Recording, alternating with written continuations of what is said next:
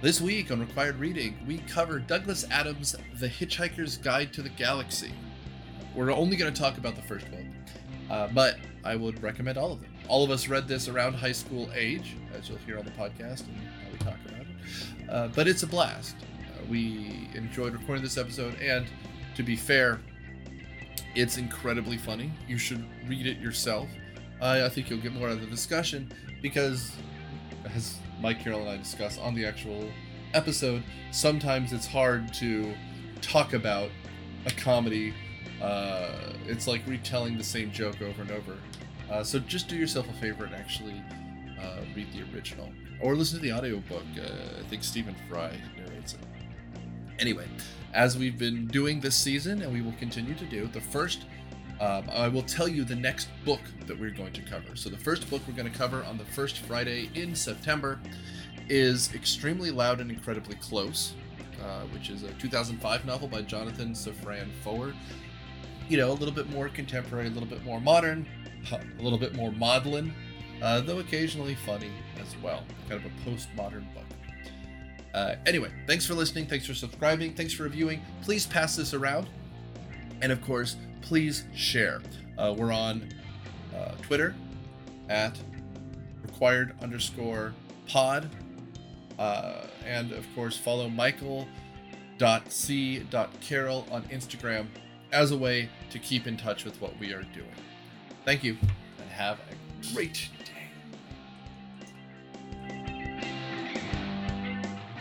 Welcome to Required Reading. This week we're talking about Wikipedia, The Hitchhiker's Guide to the Galaxy by Douglas Adams. The actual novelized version based on a series of radio plays he did in the 70s for the BBC Radio. Not that terrible movie that came out in 2005, which I think sucked all the humor out of everything, which we'll probably talk about a little bit. But we're doing a little comedy sci-fi this week. I'm Nick Hoffman, your host with the most, and on panel we have Mike Burns, glad to be here. And Mike Carroll. Now, I picked this up for the first time in probably a decade, year before last, and Mr. Carroll nearly jumped out of his chair when I said, I've read The Hitchhiker's Guide, and I read the second one, and I'm like, and he goes, have you gotten to the third one yet? And I'm like, not yet, buddy, not yet. So when we were talking about over vigorous research and lunch, we decided, why not? Let's just talk about it. I read it for school for the first time. I don't know if either of you... Did you read it? When did you read it for school? So the way Maris did summer reading when I was there was there were 2 books you had to do that were required, and then a list of optional ones, and this was one of the optional ones, I believe, my freshman year. So 9th grade. So I which read is it kind before of a 9th broad grade. approach versus AmLit 10, Britlit Junior. Yeah. Okay, that makes sense. And it's great. I don't remember that. I found it very funny. I will say, I know you, there are nerds out there who have ruined this for you because they just come up and start saying 42. Like, people start quoting Monty Python and saying "me" over and over again. But this book is truly a gem. Oh, it's spectacular. It really is. Mike, when did you first read it? Yeah, so it was passed me by my brother, actually. So I think in a slightly similar way to what Nick is talking about, with it being not necessarily taught within the confines of the classroom. I think my brother read it as like an extra credit novel for one of his classes his freshman or sophomore year, and very similarly, so it wasn't taught. Passages weren't like discussed in class or anything like that, but it was read within the confines of our high school. I think I do want to say for like an extra credit assignment to just read this book and do a quick report on it and earn yourself a couple of extra points. But he read it and he would not stop talking about how hilarious he thought that it was. And so he passed it along to me, and I have never laughed as hard, and I think that this still stands true today. I don't think I've ever laughed as hard reading something as I did the Hitchhiker's Guide to the Galaxy series. I started with the original Hitchhiker's Guide to the Galaxy and went through the 5-book series in the snap of a finger, and laughed so much as I was going through them. I think more so than I've laughed at any other text that I've ever read. And I think that still remains true even to this day. No. When did you come across this? I don't remember the context, but I clearly remember on a family trip, spring break of my freshman year, so this must have been in high school, 85, I guess, reading it in the car, like traveling the vast distances of the West, and it's beautiful in some way, but laughing out loud. And my parents are like, what are you laughing at? What are you reading? And like you, once I read the first book, and I burned through them all. But I'm looking at the publishing dates, like the later in the series. I think I was like up to date, like waiting for the next one to come out. Okay. Oh, there you go. But just awesome. Yeah, just it's so. We'll get there, I'm sure, but just such a fun story, so inventive, so iconic in its own way. And I think it's amazing. I think for me it was so unlike anything I had ever read before. I mean, we were talking beforehand about how it almost feels like you're watching a Monty Python movie as you're reading through it, and just the jokes and the references and the humor that is just, pardon the terrible pun, but out of this world. It's just it's outrageous and it's ridiculous and it's so funny. I cannot impress how funny I really truly think that Douglas Adams is. Well, and I mean, like, it's also because it's written like comedy bits and he tied together a show into a novel. Yeah, it's fine.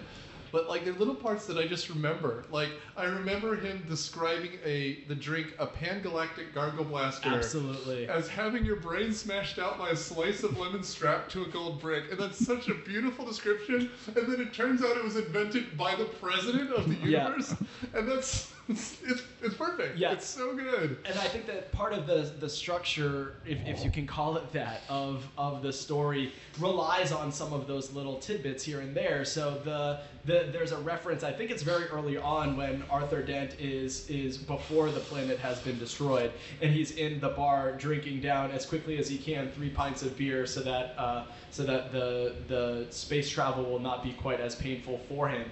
And they flash to, I think the Pan-Galactic Gargle Blaster is the first of the references that the Hitchhiker's Guide to the Galaxy, the actual guide to the galaxy, that's kind of in the background of this story. It's one of the first references that it makes, and then they reference back to it the first time that the improbability machine is used, and then suddenly one of the characters is just kind of like sitting lounging in a chair and drinking none other than a Pan-Galactic Gargle Blaster. Which, by the way, if there is not a bar out there somewhere that is selling Pan-Galactic Gargle Blasters for, I'm sure, like $15 at a pop, then something is wrong. I want to go someday into a bar somewhere and be able to order myself a Pan-Galactic Gargle Blaster. We're doing this wrong. We should be drinking. I'll get the absinthe down. We'll be fine. Yes. But it also, to me, it seems like it's making fun of the Lord of the Rings because there's this whole wide world that he's come up with because we also know how to make one with the old Jenks spirit and the singing, like the drunken songs. Don't give me any more of that old Jenks spirit. Yeah. And then legends of drinking competitions with Jenks spirit. Oh, it's great. And the loser's the first one to not make something move with their mind or something like that. It's just there's so many layers to the nonsense. But like it starts out with our hero, ladies and gentlemen, Arthur Dent being hungover, and his first thought is yellow. And then he realized that yellow is the bulldozer in front of his house. Yes. It's so choice. I love everything about this story. Yeah. It's great. And it's so, I mean, it seems so random and chaotic, but like the Gargle Blaster, there's so many callbacks. Like a good tight novel or tight comedy routine, it's something's going to come back and out of nowhere, and then you go, oh, and then you're laughing out loud at it. And you don't have to wait that long for the first one.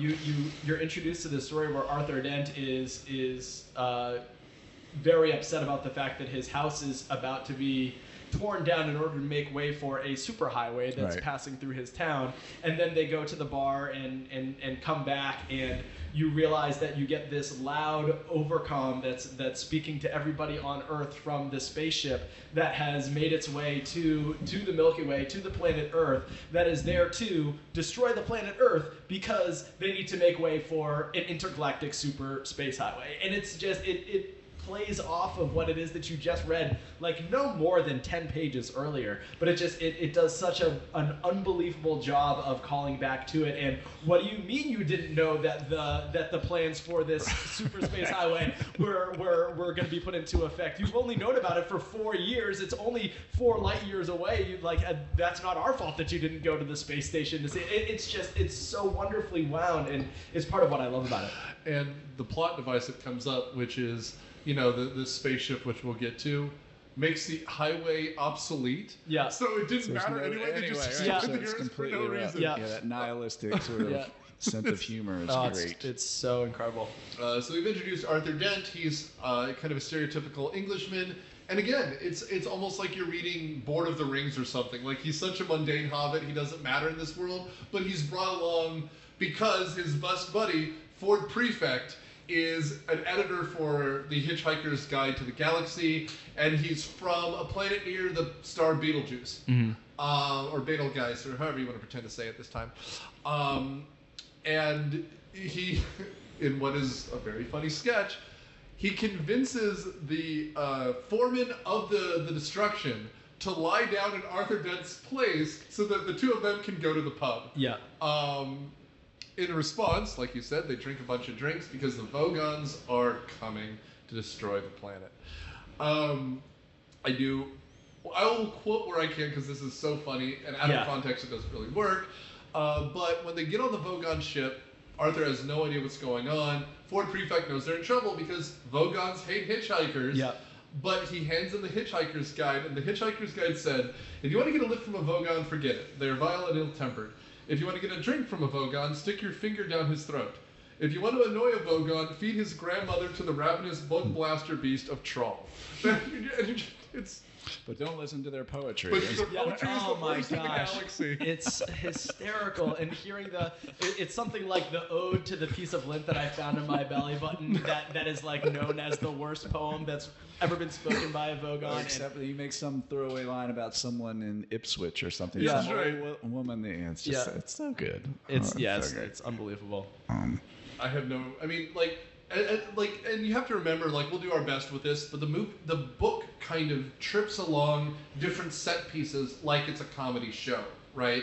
While they're on the Vogon ship, they're hiding. Turns out there's a race of creatures that are servants that are okay with hitchhikers. So if you can make good with them, you're fine until the Vogons find you. And around here, we are cut to the other side of the galaxy. Yeah. And that's where we were introduced to Zaphod, who has stolen a ship its whole functionality is that it drives on an improbability drive. So the more improbable an event is to transpire, that's kind of what it is that drives the functionality of this spaceship. Is it the Heart of Gold? Heart of Gold Yes. is the name of the ship, and we are introduced to this character as he is stealing the Heart of Gold. We should say he's the president of the galaxy, Yes, correct? he is. He is also the president of the galaxy. Yes. Some And scary at this echoes of current politics Yeah. as Yes. well. And in fact, best we can tell, he only became president so he can steal the Heart of Gold ship. Yes. And we should describe him. He's kind of a big dude who has 2 heads and a 3rd arm, but not because he's an alien, because he had them installed. Yeah.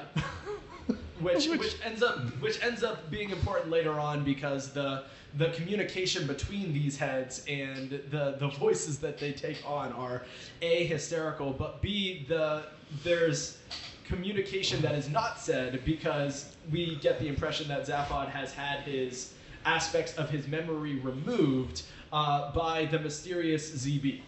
So those were the initials that were placed into his brain when he had some of his memory removed, and so we get the impression that it was indeed himself that had this done in order to steal the Heart of Gold, and eventually we discover.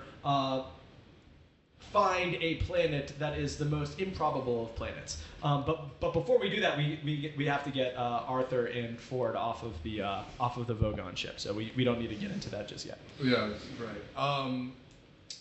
So, like, and again, like, this thing happens in such quick order. I read it, like, 2 weeks ago, and I'm going to get things confused. But they are on the Vogon ship. They are captured because, well, they're on the Vogon ship. And they get the poetry read to him, which Arthur doesn't think is actually too bad. But Ford is screaming out in pain, and he's like, I actually quite liked it. It wasn't too bad at all. And Ford thinks this is a brilliant strategy, other than Arthur's just kind of dumb, which is fine. It's good. It's a perfectly fine, functional joke. But they decide eventually that they have to launch them into space. Yeah. Execute them, essentially. To execute them, Good old-fashioned space shooting into space. Like, I don't know. It's good. It's a good sci-fi death. And I will mention this because we had this discussion off the air. This is kind of representative of all that's going on in culture. This is right after Monty Python has ended. This is, the beginning of SNL. This came out in 79 in England, 1980 in the States. It had already been a radio show. So this is also, 77 is the first Star Wars, 80 is the second Star Wars movie. Star Trek had been off the air, but they were talking about coming back for the Star Trek movie, which is in 79. So this is making just fun of all of it. And you really can smell this. This is when Ralph Bakshi put out the Lord of the Rings movies. And so there's that too. And he's just having this blast, kind of pulling together what he wants. I don't know about you, but I read Zaphod as an American, because he's just kind of crass. He's just shooting from the hip. Trillian, who we haven't gotten to yet. But, you have these, she's not posh, but she's much more polished, kind of embarrassed to be around these people. Yeah. Even though she's one of the last two humans left in the universe. I don't know. The setup is so good. But what do we get? We get that space drama. The Vogons shoot them out into the vacuum of space, and one of the last lines before the end of the chapter is Fort Prefect saying, you probably have about 30 seconds if you get a good deep breath before you asphyxiate in space. And Arthur says, what? Right as he gets sucked out into space. And then our heroes are kind of thrust into the void of space, and it's then 29 seconds. So doing the math, you've 1 second to spare when, so improbably, the Heart of Gold ends up picking up these hitchhikers. Ends up picking up Ford and Arthur at the very last second. And then we get the merging of Zaphod and Trillian, who Arthur had met earlier at a party, as odds would have it. And then Wait, no. We've got to explain this scene. Because Zaphod is the president of the galaxy. He's literally the most important person in the galaxy, though we find out as a president he really has no power. It doesn't mean anything. But he's like a semi-cousin, they keep calling it, to Ford Prefect. So Ford walks in thinking he's going to have to introduce this rare Earth man to everything. But Arthur Dent goes, I know him. And Ford is so deflated that Arthur already knows him, and he goes, he was at this party in the West End, and he stole the girl I was hitting on, and the girl's the only other human in the universe, and it's Trillian at the control panel. It's just, you can't make it up. It's just so improbable. Yeah. And the thing That's the beauty of the improbability drive, right? It's I guess as so. an author, it's a great plot device, right? You can do anything with it. Yeah. It's the perfect ex machina. It's great. Yeah. But what's even better is when things become improbable, the improbability drive tells you how improbable it is. And then there's also narration on top of narration on top of narration but that's not even the most improbable thing to happen. Yeah. Because it goes, I know you, and then it goes back up again. Yeah. It is so unbelievably funny. It's great. It's hard to talk about comedy without just making the same jokes, but you have to read this. Yeah, it really is. It's also around the same time that you're introduced to Martin, who is a robot who on the Heart of Gold, the creators of the Heart of Gold wanted for all of the robots to have their own distinct and unique personalities. And Martin's is a manically depressed robot, which ends up making for a countless number of jokes throughout the story. But he has this kind of ongoing feud with the doors that are way too excited to be opening for the characters, and his pessimism just juxtaposed against the thrill of these doors who are so happy to be opening for the different characters. It's a priceless moment, and that's the first moment that you really are introduced to Martin, and it's just it's great. Before people write in, I think it's Marvin. Oh, is it Marvin? I think it's Marvin. Yeah. But I also want to emphasize the fact Is that a callback to like Marvin the Martian and the WB and all wonder, that? yeah. Never thought of that before.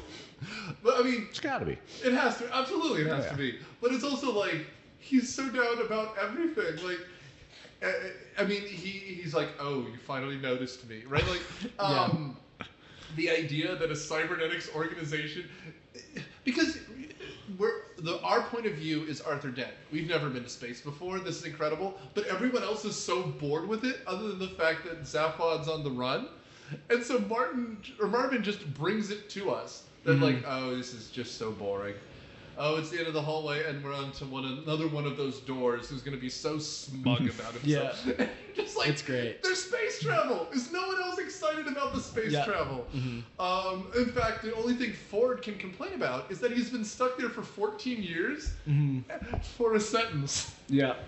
Oh, that's right. That's right. Earth's original description was harmless, and he wrote a new paragraph that got edited down to mostly harmless, which is fantastic. It's just so wonderful in so many different ways.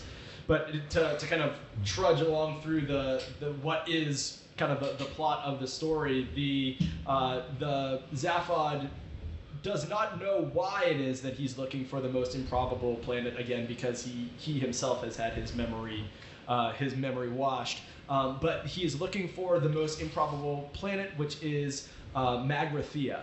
And that is supposedly the most wealthy planet in the universe because of the fact that they create other planets. And so when the improbability drive is put into gear, they find that they are right on the cusp of discovering Magrathea, which is that planet creating planet.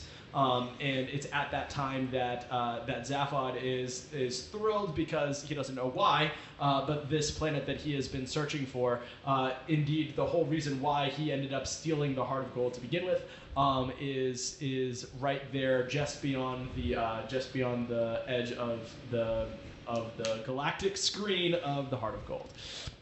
I mean, and all of this is more absurd and more absurd, and I mean, you can quote whatever you want to try to get to why this is funny. Explaining comedy is already hard, but they do like the Steve Martin thing where you give them the most absurd thing at the top, and then they'll follow you along for everything. Right. And that's kind of what they do here. So of course we're going to Atlantis. Like, of course we're going.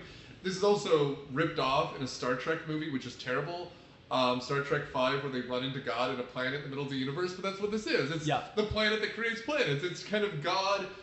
Of course God is a capitalist in this world. He's making planets because we're paying him to make planets. I also want to say something that's kind of confusing and makes it hard to talk about. That's why we're kind of picking a plot to follow at once. It's also interspersed with the ultimate question.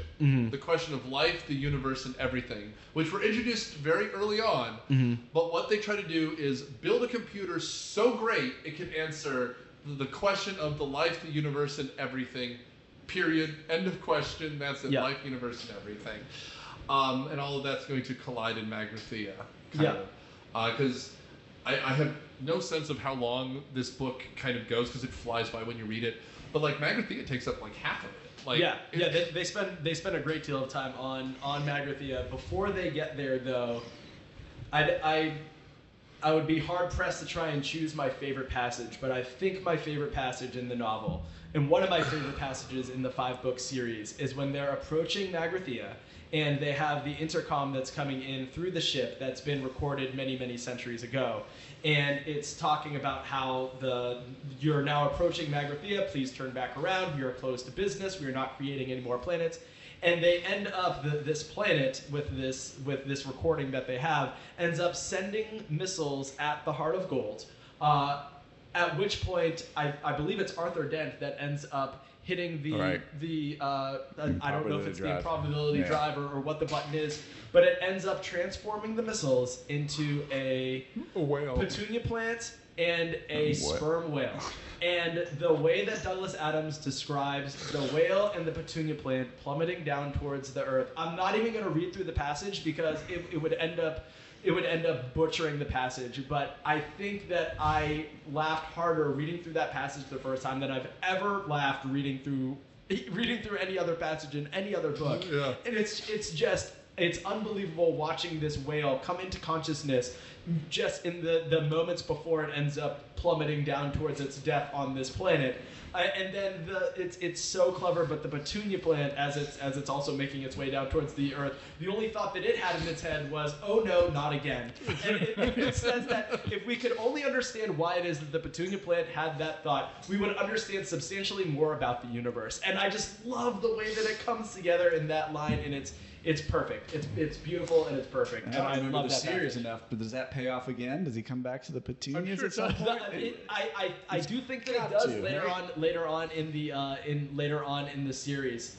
But it was the birth of some bumper stickers that I've seen where you have both the sperm whale and also the petunia plant, and there's the little comic kind of like word bubble next to the petunia plant that says oh no, not again, and then next to the sperm whale it says ground. That's right. Because that's one of the thoughts that this sperm whale is having as it's coming into existence moments before its death. I mean, and like, we can try to give the sense of humor because it's there. Like, when the Vogon ships first show up, the line is, the ships hung in the sky much in the same way bricks don't. Yes. Right? And it's so simple, but it's so great. You notice that are there at times like this when I'm trapped on a Vogon ship, airlock with a man from Beetlejuice, and about to die of asphyxiation in deep space, that I really wish I'd listened to what my mother told me when I was young. Why? What did she tell you? I don't know. I didn't listen. Like, It's witty and it's clever so and it's good. great. Yeah.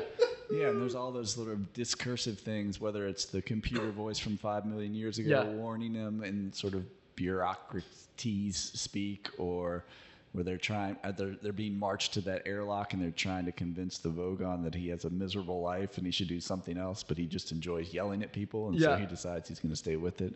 But all these little discursive little side trails that are just hilarious. I mean, it's they unlike even- anything. They even described, like, when they're building up planets, they describe evolution. Many were increasingly of the opinion that they'd all made a big mistake in coming down from the trees in the first place. Yep. And some said even the trees had been a bad mood, that no one should have ever left the oceans. You know, it's so cynical and nihilistic, but it's also, like, making fun of that nihilism. Totally. Because nothing, like, at a certain point, if nothing exists, then nothing exists, nothing matters. Which is kind of how the book ends, with them going to the galaxy at the end of the universe, which is, Yeah. I mean, it's not a With the spoiler, restaurant it's at just the what end of the yes, universe, the yeah. restaurant at the end of the universe. There you go. But it's just the idea to layer in the humor that as the Earth is destroyed, we find out that humans were the third most intelligent being on the Earth. Yeah. Behind dolphins and mice, and there's a whole clever plot about the Yeah, mice. so Yeah. it kind of all comes back full circle to the question, the ultimate question that Nick was alluding to earlier, the question of the life, the universe, and everything. And so it turns out, and this is portrayed to Arthur through some like very antique like video recordings of a very distant planet that created Sensotape, right? that Yeah. had created this deep thought, which is this great mega computer that's able to calculate everything. And they ask, of course, what the ultimate question is. They want the answer to the ultimate question of the life, the universe, and everything. And so Deep Thought says that I'm not the most intellectual computer in the universe of time and space. I'm the second most, because I can only assume that there will come a computer later on that will be more intelligent than I,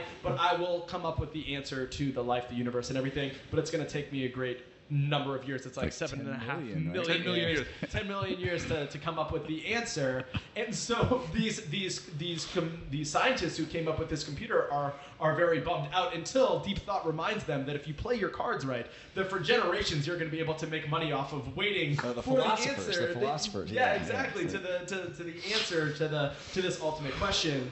At which point they do wait the 10 million years, and the ancestors of these great scientists and these great philosophers are there, ready to unveil the answer to the ultimate question. And Deep Thought says, "You're not going to be very happy about it." But he ends up saying that the answer, of course, to the life, universe, and everything is 42, and the jaws drop, and everybody knows that this is that pivotal moment of everything that they had expected to hear about life, the universe, and everything, and 42 obviously is a disappointment, and so the entire creation of Earth comes in, where that second, where the most intelligent computer that's ever been created in time and space is now going to be created in order to come up with not the answer to the life, the universe, and everything, but the question to the life, the universe, and everything, and that supercomputer is the planet Earth. That's and right. so the planet Earth is then created in order to come up with the question to the life, the universe, and everything. And within all of this, we are taught about the economics of the galaxy because Magrathea has gone dormant for 1 million years because the economy was in a bit of a downturn. Yes. And so there wasn't anyone wealthy enough to buy planets to their own liking. Yeah. And we're told this by a guy who designs fjords. Yeah. I'm quite fond of fjords, and he gets fired for putting fjords. Barkfest, right? Yeah. Yes. Yeah. Barkfest. Yeah. He gets Unbelievable. fired for trying to put fjords in Africa, Yeah. if I recall correctly. Yeah, and so the whole I know Mike was saying before that we have that humankind is actually the third most intelligent species that's on the planet. The second most intelligent being dolphins, and apparently, and this is according to one of the excerpts from the Hitchhiker's Guide to the Galaxy, where we are told that dolphins were one of the were the second most intelligent life forms on Earth, who knew that the Vogon ship was coming and that the Earth was going to be destroyed, and tried many times to warn humankind of the fact that this Vogon ship was coming and was going to destroy the Earth, but humankind was not able to pick up on any of the cues from the dolphins, and so there was one last message translated from the dolphins to humankind that was, "So long and thanks for all the fish," and then they departed Earth and were able to save themselves prior to the destruction of Earth. But it was misinterpreted as catching a fish and doing a flip Right. through. Yeah. And knocking a ball through. Yeah, in a way that only Douglas Adams can describe. That's right. But then to go beyond that, so the most intelligent creatures in the universe are in Little white mice. Earth were white mice who are conducting experiments on humans, like very, subtly done, playing on the idea that we always use mice for experiments. So it's, Yeah. just In order to try and unveil whatever the ultimate Right. question is about life, the universe, and right. Yeah, it's funny. You're in for a wild ride when you read this. Yeah. I mean, that's kind of the plot in a nutshell. We can talk about little things throughout. Yeah. I think my favorite thing they bring up is always pack a towel. Oh yeah. And I mean, I have the quote from the Hitchhiker's Guide. Yeah, absolutely. Here. A towel, says the guide, is about the most massively useful thing the interstellar hitchhiker can have. Partly, it has great practical value. You can wrap it around you for warmth as you bound across the cold mountains of Jaguar Beta. You can lie down on it on the brilliant marble sand beaches of Santragonus 5. Inhaling heady sea vapors, you can sleep under it in the stars, which shine so readily on the desert world of Kefren. They go on and on and on and on. You sail a mini raft down this river Moth, wet it for use in hand-to-hand combat. You can ride it around your head. You can use it as a distress signal, and of course, you can draw yourself off with it if it still seems to be clean enough. Yeah. It also says you should have one because then people are more likely to pick you up as a hitchhiker because he seems like he's put together because he brought a towel with him. Yes, exactly. They'll lend you your toothbrush because you seem like you're put together. Yeah, I don't know. The plot is pretty simple, but the book isn't. It's a very complex story. So where do we go from here? Well, I'm just curious. So, for me, I hadn't read this again for 30 plus years or whatever, but it holds up pretty well. It absolutely does. Unlike some science fiction may or may not, because some of it is. I mean, we have AI and sort of crazy computers where that's going to go, and sure, you're going to have a depressed computer. That makes completely sense. Yeah. And the Hitchhiker's Guide is nothing more than Google in your phone or something. So it's sort of aged well in that way, both the humor and the sci-fi aspects of it. What do you guys think? Well, I mean, it does because it's very cynical on people and politics, of course. I mean, Zaphod being the president, I forget who has the line. It might even it's the ship's computer who's too helpful. Yeah. But anyone who's capable of getting themselves made president should on no account be allowed to do the job. It's like, yeah, I mean, this just came after Nixon and Ford. Like, of course they'd say that. Like, Ford Prefect hates humans, right? One of the things that he always found hardest to understand was their habit of continually stating and repeating the very, very obvious. Yeah. Like, because Arthur has no grasp on it. He's the only one who doesn't understand what's going on, so he's having a nervous breakdown for 200 pages. Yeah. It's great. I think it lasts, to quote my friend who's now a professor at Caltech in robotics, what's good about science fiction, good science fiction, is it should prove that morality works in a galaxy far, far away. So if you believe that that human goodness can somehow carry on, that's why you would like Star Trek, because that's what it's about, challenging that perceptive and seeing if it works on. This subverts everything about us. We're not good people. We're a complete insignificant speck in the universe. How do we replace all of humanity? Get a robot that asks for tea. Yeah, and I think that it works because it doesn't take itself too seriously. Oh, definitely and I not, think right. that's why the story works. That's why the science fiction works, and I think that's why the comedy works as well. Is that it's not it recognizes that you can kind of poke fun at yourself, and when you do, this is the kind of humor that can come from it. I mean, like, even the idea of the improbability drive working out, like Ford is skeptical of everything. He's skeptical they found Magrathea. He's skeptical of this, the infinity drive, right? But Arthur, who's just kind of at this point so shell-shocked, he doesn't know what's happening, he goes, Ford, there's an infinite number of monkeys who think they've worked out Hamlet. And you're just like, well, I guess everything is fine. Yep. We're all here today. But okay, you like all the books. You've read all of them, I think. I've read them all the way through once. I think I might reread them up to the fourth one. I only read The Salmon of Doubt once.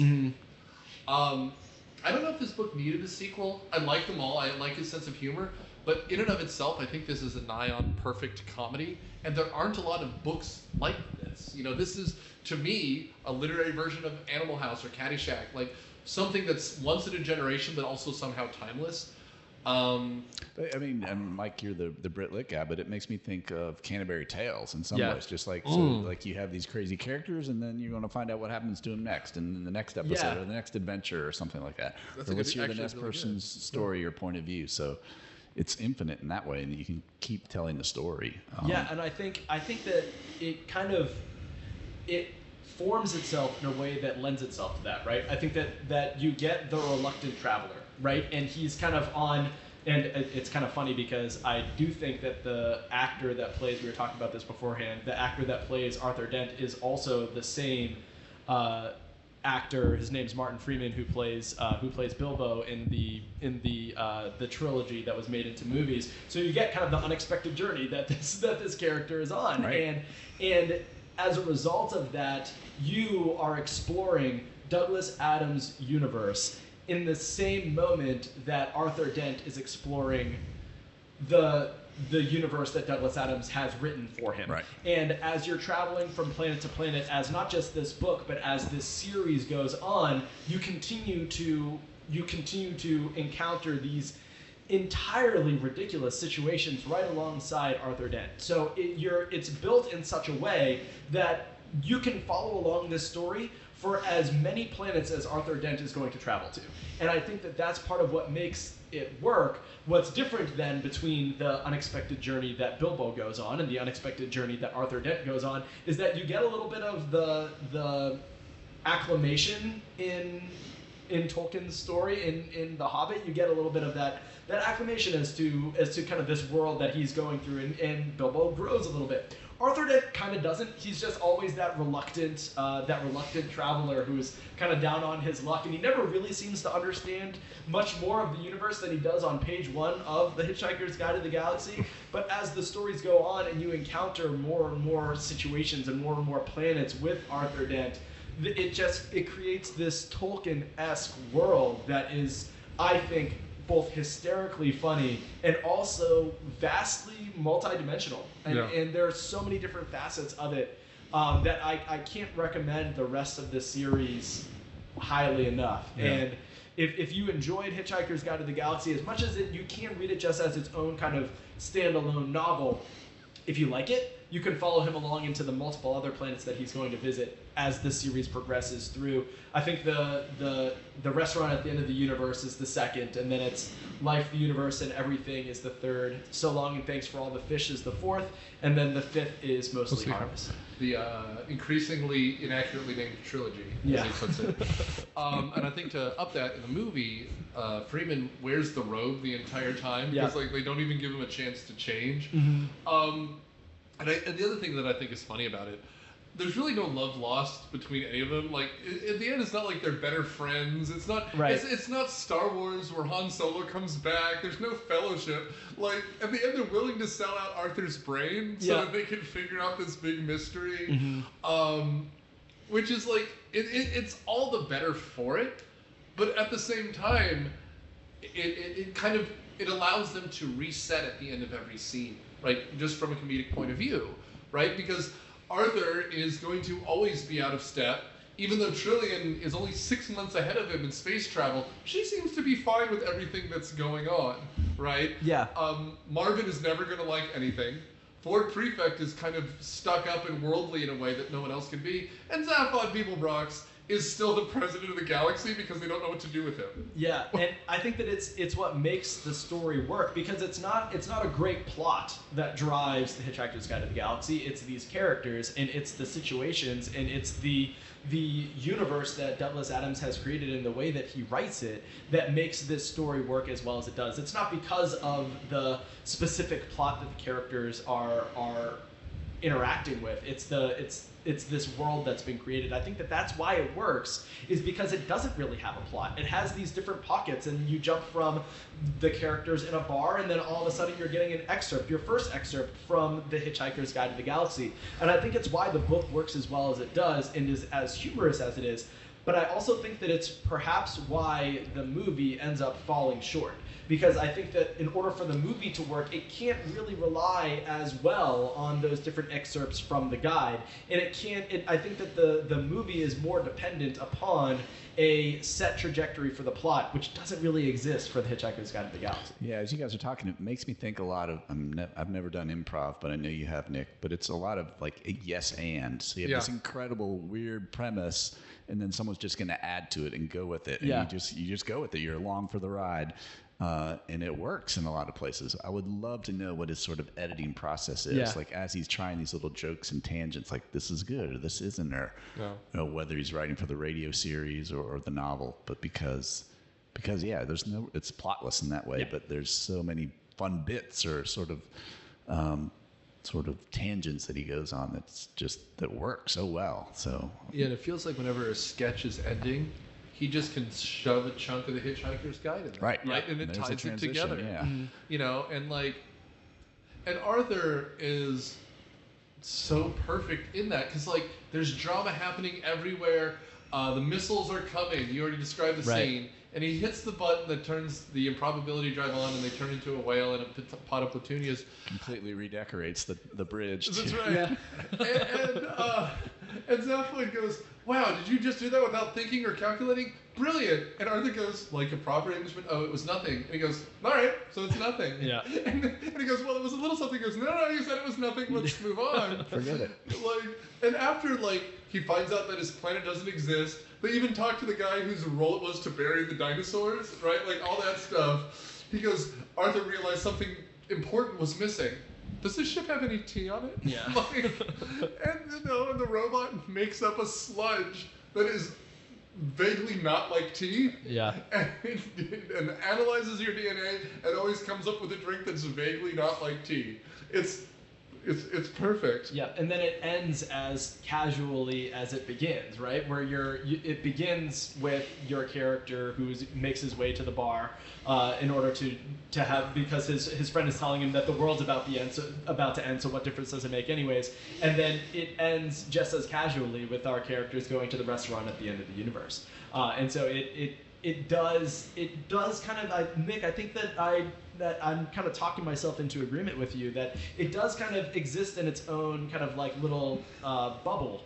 That it does kind of exist as its own work, just because of how ridiculously it ends up coming full circle there, and it ends so casually, and then you can stop there, or you can continue along with the rest of the series, which so aptly the next book is indeed entitled "The Restaurant at the End of the Universe." Well, because the last line is, who's hungry, and he's the president, so he can get into the most fashionable and. It turns out to be more than this, but of course it could be, it's described almost like, well, it's at the edge of something, so it's Village on the Green or something, right? Yeah. Like, it's at the edge of the universe. Now, it turns out to mean something very different. Right. But, the idea that they could get into this fancy place, why not? But it's just, it's the next episode. Yeah. And, like, there's just all these little things nestled in the text that's so good, and I know all of us have notes, and all of us are looking up lines we like because how could you not? And I feel like I prattle. So if there's anything you want to say, but my favorite is I just have it in front of me. And then one Thursday, nearly 2,000 years after one man had been nailed to a tree for saying how great it would be for people to be nice to each other for a change, a girl sitting on her own in a small cafe in Rickmansworth suddenly realized what it was that had been going wrong all this time. And she knew how the world could be made good and happy place. This time it was right. This time it would work, and no one would have to get nailed to anything. Yeah. And I don't know. I love, because on the other hand, nothing can work out in this world because they just have to go to the next. But that was something he wrote. He hit, he saved that page. And he just put it in the book. It doesn't matter. It's just perfect. Yeah. And it's so freaking funny. Yeah, absolutely. Anyway. We all love this book, obviously, but have you guys known people to read it and not like it? They get turned off by it? Or that it's not their I've known people who liked this one but hated the sequels. Really? Huh. And, I like... Going back, I like them all. But this seems like, for those of you who like music, especially indie music, this feels like a band's first album, where they've worked on it for 10 years to make a perfect album. And then their second album is always more disappointing because, okay, now you have a year to come up with something else. Right. So this one feels very polished. And the other ones do, because he has a sense of the characters. But I think this is the best of the lot to me. So that I have had, where people really like the first one and then are disappointed and then they don't read the rest of the series. Especially I think the third one starts with Arthur alone in a cave for like 20 pages, and it's funny, but it doesn't get going. Yeah, this one goes. I think that's the start of the fourth, actually. Okay, I think that's the start of So Long and Thanks for All the Fish. But I think that, and as I'm kind of thinking about it, I wonder if somebody that wouldn't like the series or wouldn't like Hitchhiker's Guide to the Galaxy, I wonder if it kind of comes back to that notion of taking it a little bit too seriously, perhaps. And I think if you approach the series with the same seriousness with which you approach Monty Python and the Holy Grail, I think that you'll be able to render a lot of kind of the humor and the enjoyment out of the text. It's not something that, and I think that the fact that I came to it, and it sounds like both of you guys came to it, not in a like scholarly manner. That's not really how you approached it. It's certainly not how I came to it. And I think that if you were to kind of approach it for its scholarliness, for lack of a better word, I think that it might end up falling short as you're trying to analyze the plot and analyze the worth of it. But I think that those that do approach it with that eye for that humor and to try and appreciate it for the kind of the sketch comedy that it's worth, I think that you're going to get a lot of enjoyment out of it. I will say, as Mike kind of tipped his hand, I've done comedy before. The kind of comedy I do is much more, I podcast, but I do like Mystery Science Theater 3000, where we're kind of riffing, which is very improvised, and I've done some improv as well. Like, when people start doing comedy, it depends on how you get into it.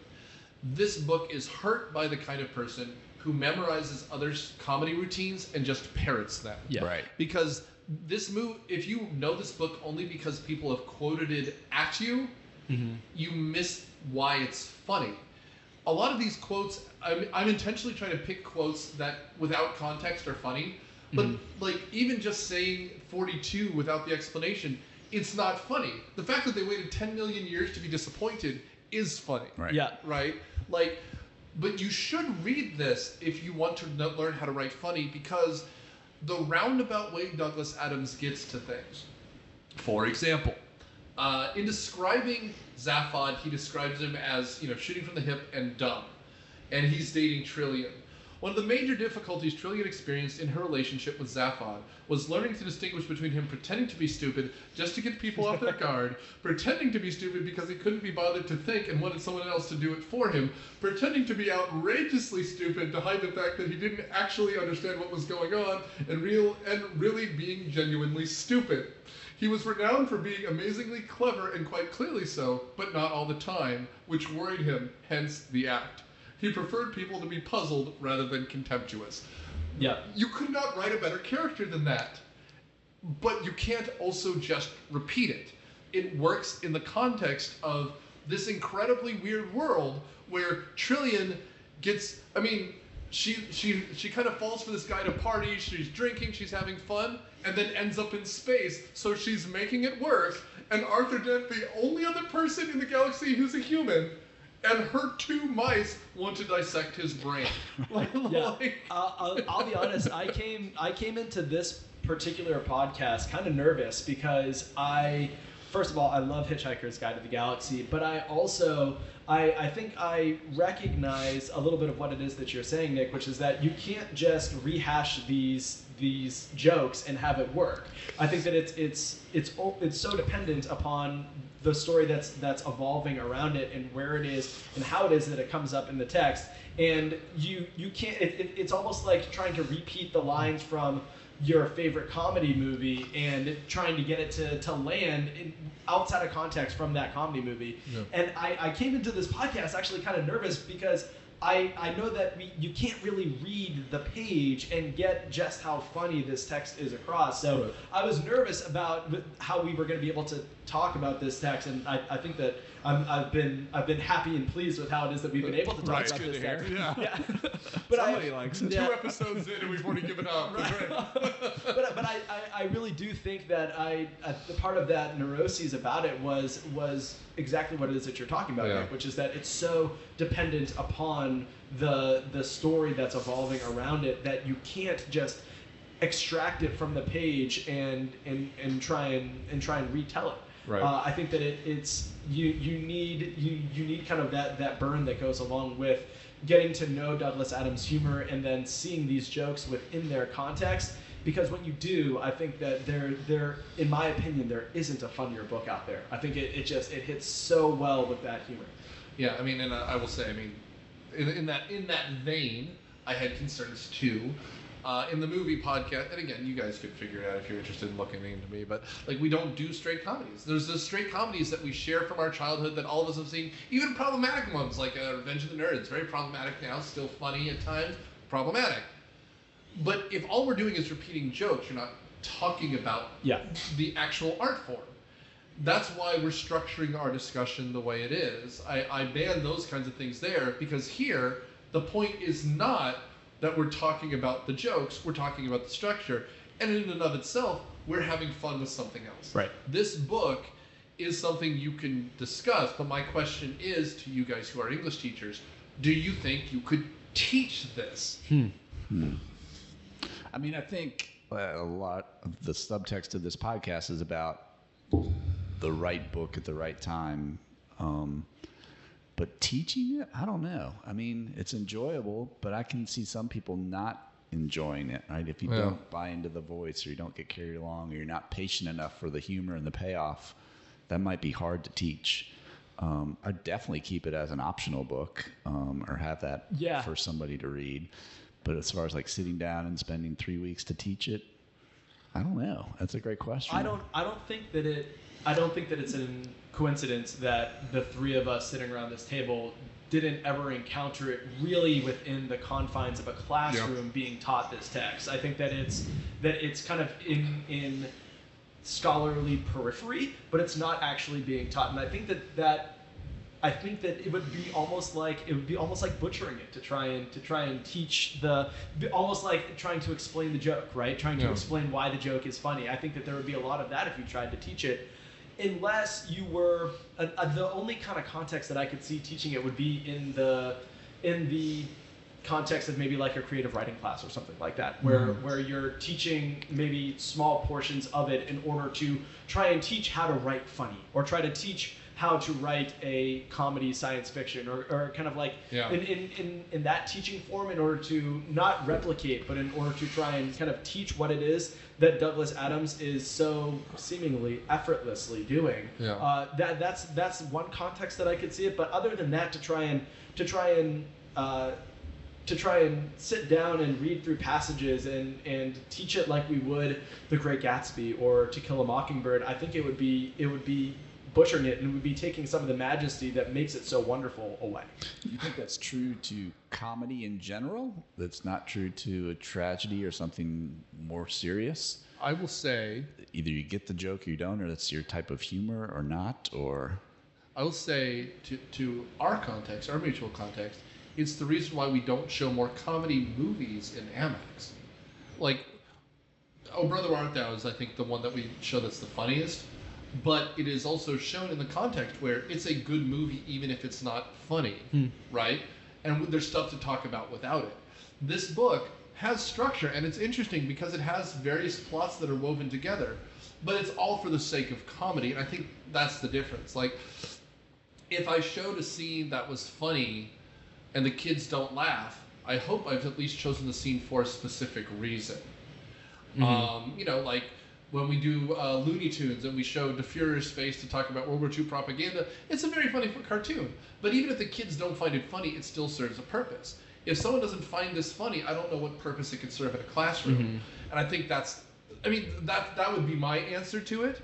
And there's, for example, we teach the short story Good Country People, which I think has some very funny moments. But even if a kid doesn't find it funny, there's still things they can get from that short story. True. But that would be my response. Yeah, I think I would agree with that. I think that the ultimate goal, if you will, of Hitchhiker's Guide to the Galaxy is comedy, whereas the ultimate goal of Good Country People is not comedy. That's right. And I think that the purpose behind it, I think, makes it more of a text that lends itself to being taught. I'm trying to think of other texts that we teach that they have comedic moments. There's comedic moments in lots of different stories. There's comedic moments in The Great Gatsby, right? And there's comedic moments in lots of literature. But to teach a work that is where the ultimate goal of the piece is comedy, I don't know if I'd be able to do it. I think that it would certainly be challenging, and I don't know if there's another text that I've taught that the goal of it is comedy. I don't know if I can say that that's the case. Shakespeare comedies, or yeah. I mean, I guess something. Midsummer. But even right. But even with that, there's layers of language and plot and character that you can do more. Well, that's all here, but I got one. Yeah. The Miller's Tale. Do you guys still teach The Miller's Tale? I learned it in I learned it in high school. Fun one. Mary Beth Cox. It's the dirty one, right? Yeah. It's funny. But no, but I think that's part of the problem. And that's not a bad thing. Again, Mike and I teach film. We've talked about introducing stand-up comedy, but if I were to pick a stand-up comedy piece, God help us, they're so hard to do because you'd want to do something like Carlin or Pryor that have also satiric cultural insight. But the idea that I'd get away with that and still keep my job is next to zero, right? Yeah. Of the 7 dirty words you can't say on television, I still can't say any of them in the classroom. It's a shame because comedy is one of those things. Not to get philosophical, this is what makes us people. It's what makes us human. To be able to laugh clearly has an important evolutionary trait because it releases chemicals in our brain that make us feel better. It's so, and as Americans and the English have such a connection to what makes humor that our comedies play in France. French comedies do not play here. Right? Like, so it is part of our culture. I just don't know how we can teach it. Teaching comedy seems so trite and so hard and so weird. I don't know what to do. I'm just thinking out loud. If you were to pair this, you'd have to pair it with like Waiting for Godot or something like totally absurdist and existential. Well, it's funny you say that because I'm sitting here thinking of Rosencrantz and Guildenstern Are Dead, which is in Brit Lit probably the one of the texts that's the most centered around kind of that absurdism that you get a lot of in Hitchhiker's Guide to the Galaxy, and that text is really funny as well. So I don't know, maybe I might be starting to come around a little bit here on the ability to be able to teach it. If you think about the purpose of comedy being, or the purpose of something like Hitchhiker's Guide to the Galaxy being comedy, whereas the purpose of a tragedy being the catharsis, there's, at the end of the day, maybe there's not that much difference between being able to teach the text that's lending itself towards that ultimate goal. But I'd be afraid to do it because I'd be afraid of butchering the comedy aspects of it in a way that, I don't know, for some reason I'm not worried about butchering the tragedy aspects of a tragedy. And maybe that says something a little bit more about me as a teacher, but I find myself kind of shying away from the comedy and leaning more into the tragedy. But when you break it down, isn't one just trying to get to comedy, whereas the other's trying to get to that catharsis?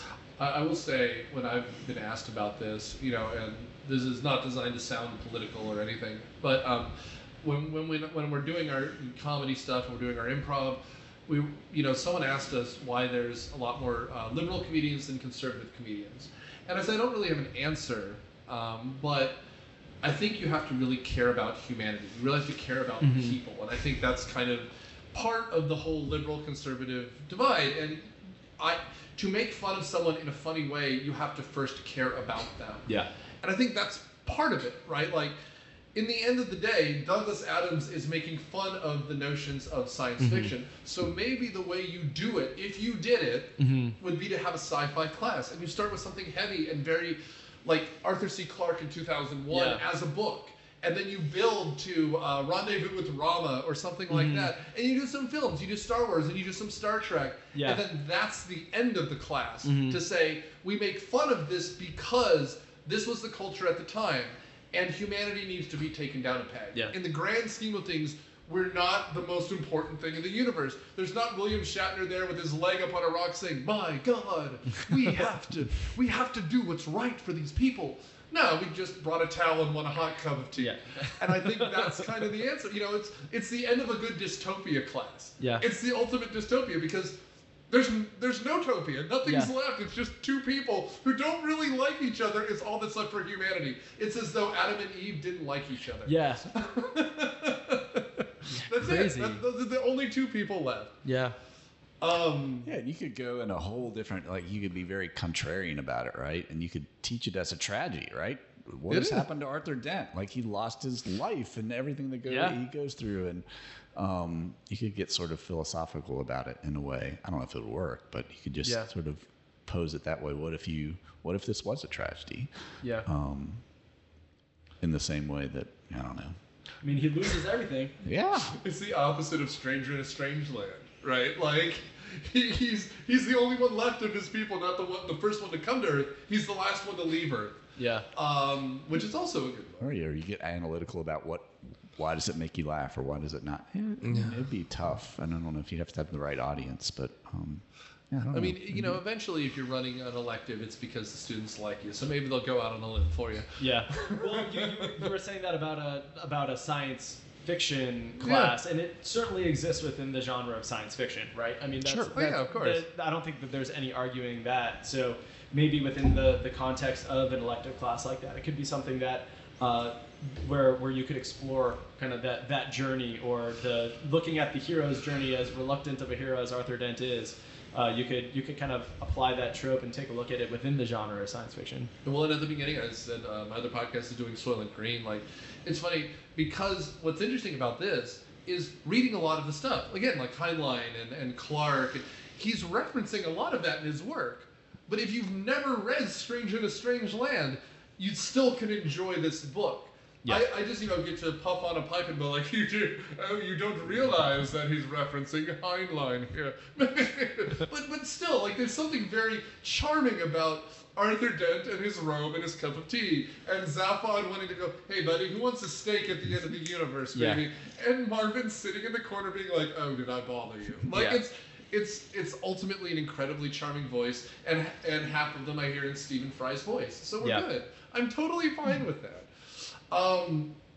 Gentlemen, thank you. Thank you. Yeah, Plug absolutely. your Insta. Yeah. So again, the last podcast that we did on To Kill a Mockingbird, at the end of it, I was talking about the author page that I have. Again, it's Michael. It's my full name, Michael C Carroll. And you can go on there and take a look at some of the things that I'm doing, trying to get my own writing published.